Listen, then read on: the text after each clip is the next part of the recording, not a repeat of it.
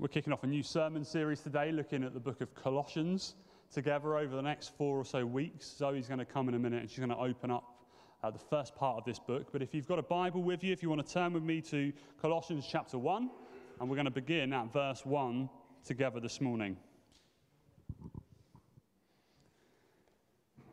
And this is what it says. To God's holy people in Colossae, the faithful brothers and sisters in Christ, grace and peace to you from God our Father. We always thank God, the Father of our Lord Jesus Christ, when we pray for you, because we have heard of your faith in Christ Jesus and of your love and of the love you have for all of God's people. The faith and love that spring from the hope stored up for you in heaven, and about which you have already heard in the true message of the gospel, that has come to you in the same way the gospel is bearing fruit and growing throughout the whole world, just as it has been doing among you since the day you heard it and truly understood God's grace. You learned it from Epaphras, our dear fellow servant, who is a faithful minister of Christ on our behalf, and who also told us of your love in the Spirit. For this reason, since the day we heard about you, we have not stopped praying for you.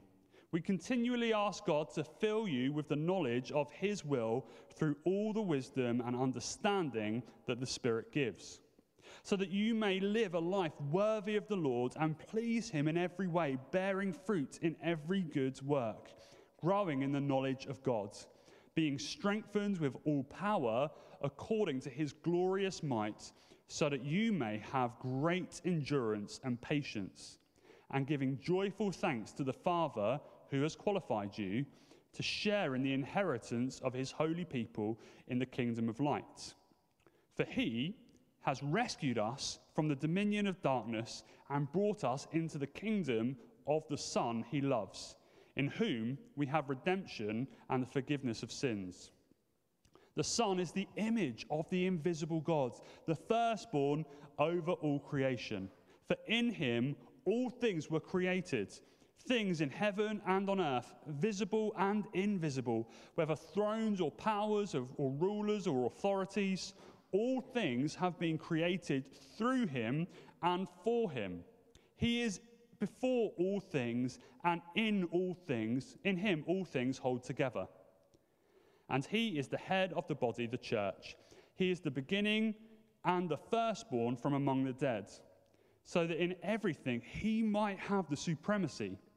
For God was pleased to have all the fullness dwell in him, and through him to reconcile to himself all things, whether things on earth or things in heaven, by making peace through his blood shed on the cross. Once you were alienated from God and were enemies in your minds because of your evil behavior. But now he has reconciled you by Christ's physical body through the death, to present you holy in his sight, without blemish and free from accusation. If you continue in your faith, established and firm, and do not move from the hope held out in the gospel. This is the gospel that you have heard, that has been proclaimed to every creature under heaven, and of which I, Paul, have become a servant. So I'm going to invite you up. I'm going to pray for you. And we're looking forward to what God has to say through you today. So let's pray. Father God, we thank you for such rich words from Scripture this morning. We thank you, Lord God, that in the words that we've already read, we get a glimpse of who you are. And I pray, Lord, this morning for Zoe as she opens this passage up for us, that we will hear your words speak directly to our hearts. Come, Holy Spirit, minister to us through Zoe, we pray. In Jesus' name, amen. Thank you. Good morning. Good morning. It is good this morning to start our new sermon series together, as Luke's just explained, because I get the privilege to open up our series, and I get to explain the why we're going to look at this together. Why are we studying this book now, and why was it written in the first place? Who were the community receiving this first, and how is God speaking to us through this morning? So we are in the book of Colossians, the letter that Paul writes to the church in Colossae. And so far, through the month of September, we have spent time studying as a church about this theme of worship. How worship is more than a song. We've explored the how-to of worship, if you like. What does the Bible say that worship looks like? We are to raise up our hands as a sign of victory and surrender. We are to bring our gifts before God, whether that's our talents or our finance. We're to pour out our hearts of lament before God because he can handle it. And then we are to bow the knee in pursuit, surrender, and confession. And we have been equipped almost for the how-to of worship. And we want to invite you to have the freedom to worship God fully in this place. But through this series, studying Colossians together, our heart is that we would be excited again about who it is we worship. Today, we are going to focus in particular on the supremacy of Christ. Who is Jesus, and why does he deserve our worship? Paul presents a case that is rich, that is poetic, and that is beautiful about who Jesus is, why he is supreme, why he is superior. And this text alone is kind of standalone, and it's powerful on its own, but I want us to understand it in the context of the lives of those who it was written for first, and what Paul was motivated by when he wrote it. And I think that will really help us today underline this passage. So what was Paul's motivation? At this point, Paul is in chains, and he is writing this letter imprisoned for declaring that Jesus Christ is Lord. And as a church community that is receiving this encouragement from Paul, we know that they are a community not known by Paul. He hasn't planted this church. He doesn't know this group of believers. He hasn't walked with them yet, but is encouraging them to continue in their faith. We know this because in verse 7, Epaphras was the one who planted this church community. He's a co-worker of Paul, upstanding in his faith. And we are led to believe that he has visited Paul in prison and has shared with Paul the pressures that this church, faith-filled community are facing. The cultural pressures of the day and the fact that they are facing a potential compromise from turning away because the pressure is too much. And Paul writes to them to encourage them, to equip them, to call them to a higher devotion, and warn them not to become distracted. And before we go any further, I kind of want to see how he opens up this letter, how he starts this encouragement. He opens it up not with a lecture, not with this is what you're doing wrong, or this is what I want you to do instead. He starts with a prayer of thanksgiving, and then he reminds them who Jesus is. We thank God when we pray for you. We have heard about your faith in Jesus and your love for one another. What positive acclamation. May that be said about us, about individuals, and when people talk about us as a church here at Hope, that when people think of us, they think of us for our faith and for our love for one another. And then Paul goes on to encourage them to think bigger, to think about how the gospel is bearing much fruit all over the world. And he then prays that they would grow in spiritual wisdom and understanding. And that's a great prayer. Paul's prayer for the people is that they would grow in spiritual wisdom and understanding.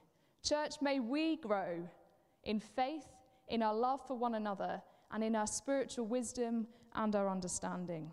As we study this together over the next month and in our life groups, that's our prayer, that we would see again who Jesus is, fall in love with him as we worship him, and grow in spiritual wisdom and understanding. Because Paul wants this community to live a life worthy of the calling of Christ that has been given to them, pleasing him in every way. He wants them to be strengthened, and he has a heart for a group of people that he's never met. He is calling them to live a life of higher devotion, free from distraction, and he wants them to grow in spiritual wisdom and understanding.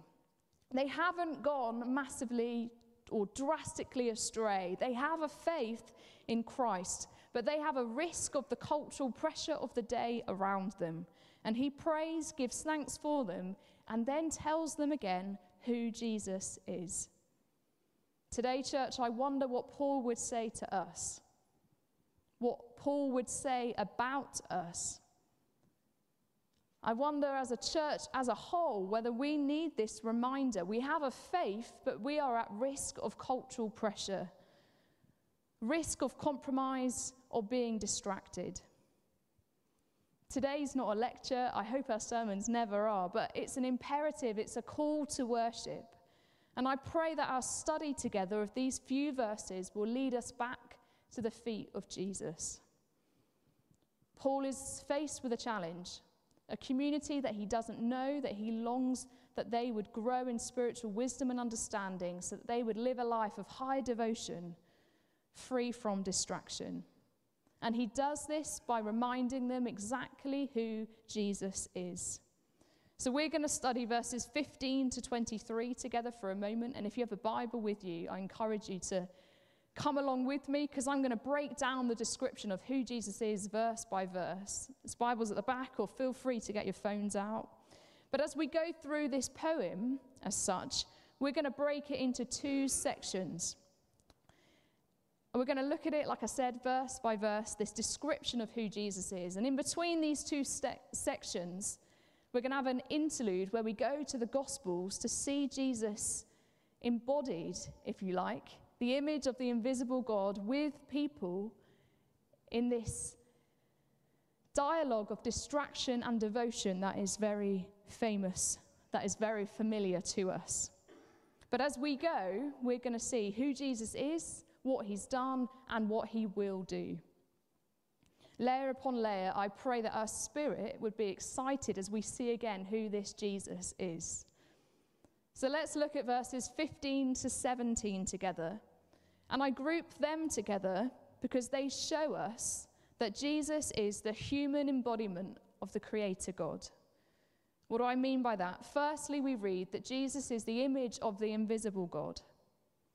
What a statement. Let that sink in for a moment. Jesus is the image of the invisible God.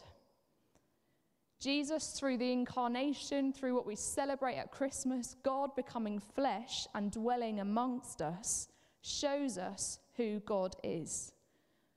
My mind races to another part in the Gospels where Jesus is in a dialogue with his disciples. And he is telling them not to be afraid, not to be troubled, not to be worried, because he is the way, the truth, and the life. And the disciples don't quite get it. And Philip in particular is asking a question in response to Jesus. And he says, Lord, show us the Father, and then that would be enough for us. In other words, we want to see God, and then we'll get it. And Jesus' response is, don't you know me, Philip? Even after I have lived with you, walked with you, breathed with you, done life with you, if you've seen me, have seen the Father. In other words, Jesus is the image of the invisible God. He makes God known to us. So that's firstly who Jesus is. Then we read that he is the firstborn of all creation. God became flesh, and Jesus makes God visible to us. We hear echoes of Scripture. In Genesis chapter 1, we see that God made humanity in his image, but Jesus is the image of the invisible God. The full character of God can be seen through Jesus. And then we know that he is the firstborn, which again in Old Testament is a phrase that is repeated again and again. And it tells us of this rich imagery of who Jesus is, his royal status over creation. If he is the firstborn, then he is the first in line, therefore rules over creation. Maybe like me, you have the song, the children's song in your head, if you know it. The King of the Jungle, do you know that one? He is the King of the Jungle. He is the king over creation. But not only that, Jesus shares in the very identity of the God who created. Because we read, in him all things were created.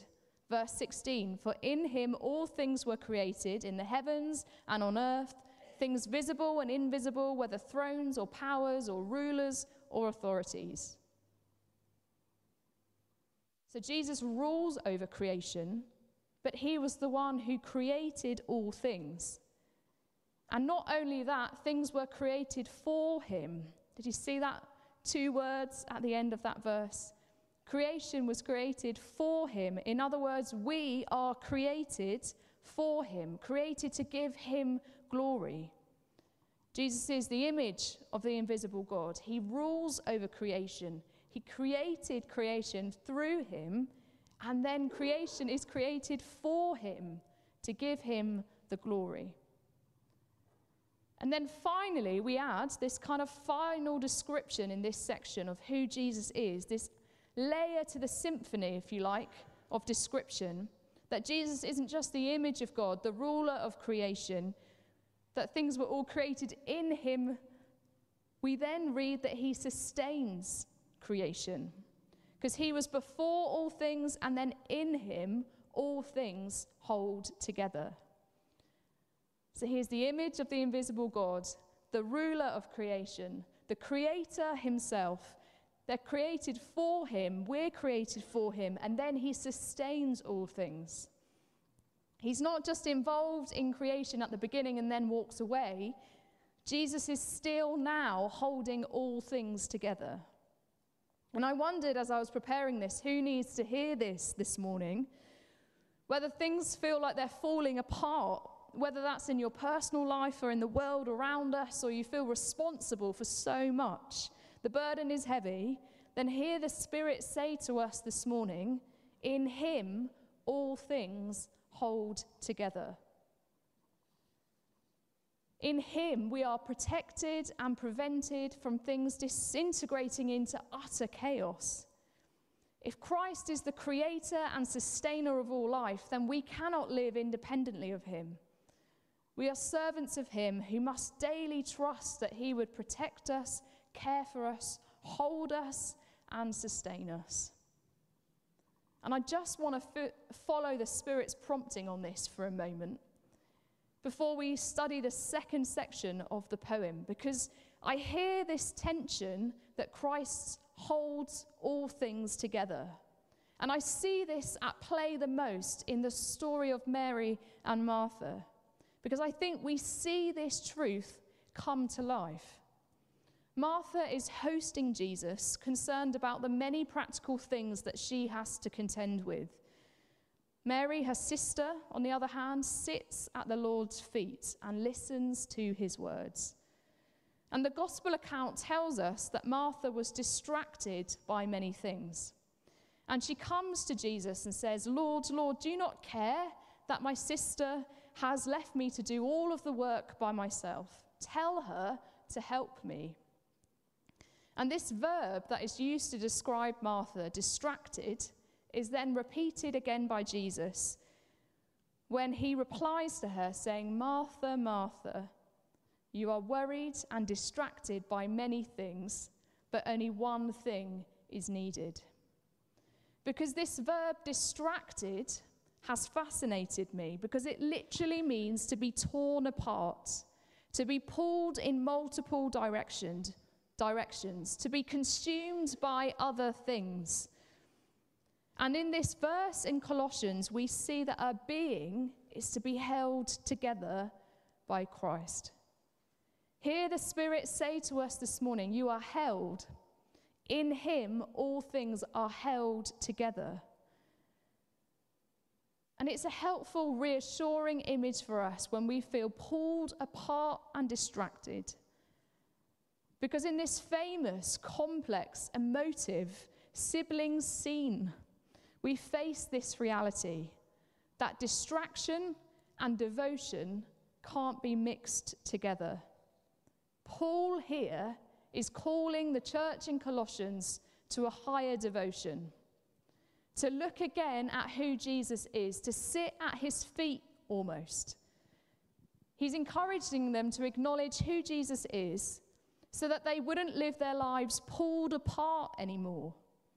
That they would know this peace that the verse goes on to talk about because of Jesus' blood, and this reality that they are held, and in Christ all things are held together. But this morning, I don't want us to just stop there and hear that Christ holds all things together, because not only is he holding all things together, he is in the business of making all things new. Humanity is not held on by a thread, as sometimes it might feel like it. Christ is victorious, and he is restoring his creation. Because in this second section, if we come back to Colossians, verses 18 to 20 teach us that Jesus is the head of the new creation. And there becomes a shift in emphasis, if you like, from Paul's argument that Jesus is ruling over creation, involved in creation, and holding creation, the past and the present. And we see a shift to the future, where Christ is making all things new. And we hear through these verses the aims of the invisible God, why Jesus came in the first place. And we hear and we understand that Jesus came with the aim of reconciliation. So in a sense, we're asking, why is Jesus now still involved in creation? And how does his death and resurrection lead to making all things new? Paul first describes Jesus in verse 18 to be the head of the church. Jesus is the head of the new body, known as the church, the new humanity made possible. And we are now reconciled to God again because of Jesus' death and resurrection. So what does it mean that Jesus is the head of the church? To answer that, I think we have to answer the question, why did Jesus come to earth? Why did God become visible through Jesus? And we answer that because he came with a purpose to reconcile us back to God, to restore a broken relationship between us and the Father, to reverse the curse of sin that perverted our relationship with God. Verse 21 in chapter 1 of Colossians says that once we were alienated, we were enemies of God, but now we can be presented holy in God's sight without blemish or accusation because of Christ's death and resurrection. The verse before that, in verse 20, tells us that it was God's great pleasure to dwell in all fullness in Christ. We hear the pleasure of God today, sending his Son to save us. For God so loved the world, he sent his Son Jesus. And then through Jesus, he reconciles all things, whether on earth or in heaven, by making peace through his blood shed on the cross. So Jesus came to restore our relationship with God. But this leaves us still asking, why does the church exist if Jesus is the head of the church? The church exists to fulfill Jesus' mission, to carry on with the mission that Jesus came with, to reconcile us back to the Father. We exist to carry on, to reconcile people to God, with Christ being the head of the church, the head of the mission. So how is Jesus making all things new? He is the head of the church, and he is using his church. And don't we forget that sometimes, that Jesus is the head of our church, the head of the church? And our ecclesiology as a Baptist church, the way we're structured is that we meet as members or partners of the church to discern the mind of Christ, to hear what God is saying, to hear what Jesus, the head of the church, is saying for us to then do. And that doesn't just mean guidance or direction. This idea of Jesus being the head of the church means that he is our source of life. And that as a church, we don't exist or function without him. He is our source of strength and life. And then we read the next verse, that Jesus is the beginning and the firstborn from among the dead, so that in everything he might have supremacy. What does this mean? How does this add to the description of who Jesus is? How does this reveal his purpose, that he is making all things new? Christ's resurrection, the fact that he was raised to life, meant that he broke the curse of sin and death, was raised to life again so that we may have new life. He was the first in that sequence that opens up for us a new realm of possibility. We hear Jesus say in John chapter 14, verse 9, that because I live, you will live. Jesus' resurrection provides this status that, again, that he is Lord over creation because he has conquered death and has risen to life. We read in Philippians that God has, because of this, exalted him to the highest place. In him and in every way, Christ is superior, and he gave him a name that is above every other name. Paul urges this community of believers to not lose sight of who Jesus is, of who he is, of what he's done, and what he is continuing to do. And how we, having a faith in Christ, have got this reality, how we have a relationship with God in the first place.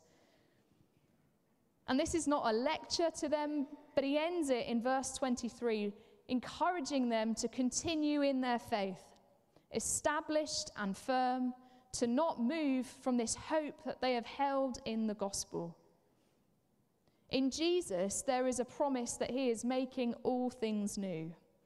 The response required of them is a higher devotion, an acknowledgement of how supreme Christ is. Today, there is a call for us in this as well. Firstly, there's a call for us to grow in spiritual wisdom and understanding. There's a call for us as a community to acknowledge the pressures, the cultural pressures we are under, and to turn our gaze again to how supreme Jesus is. There's a call for us to remember that in Christ he is holding all things together. And I wonder if there's an opportunity for us to pray for anyone this morning who feels pulled apart or distracted by many things, pulled in different directions, that you would know Christ centering your life again. I wonder if there's a call for us to put Christ in the center place of our lives. And I wonder if there's a response for us as a whole church to acknowledge that he is head of the church. Acknowledging who Christ is, that he is in the business of making all things new, and our part to play in that. Can I pray for us? And then I invite the band to come, and Luke's going to lead us in a response. But let's pray together. Lord God, we pray that as we study your word, we would be led to devotion. Jesus, we acknowledge again who you are. You are the image of the invisible God. You are the creator, the ruler of all creation. You are the sustainer of life. You are the head of the church. You are the reconciler who makes it possible for us to have a relationship with you. And you are the one who will make all things new. Father, grow us in spiritual understanding, I pray. Grow us for a life of devotion that is free from distraction. I pray that we would know this peace, that we get to live with you, secure that we can have a relationship with you. Christ, in you, all things are held together. And I pray that we would turn our eyes upon Jesus again. Lord, would we look you fully in the face and know that in the things of this world would grow strangely dim in the light of your glory and grace. Amen.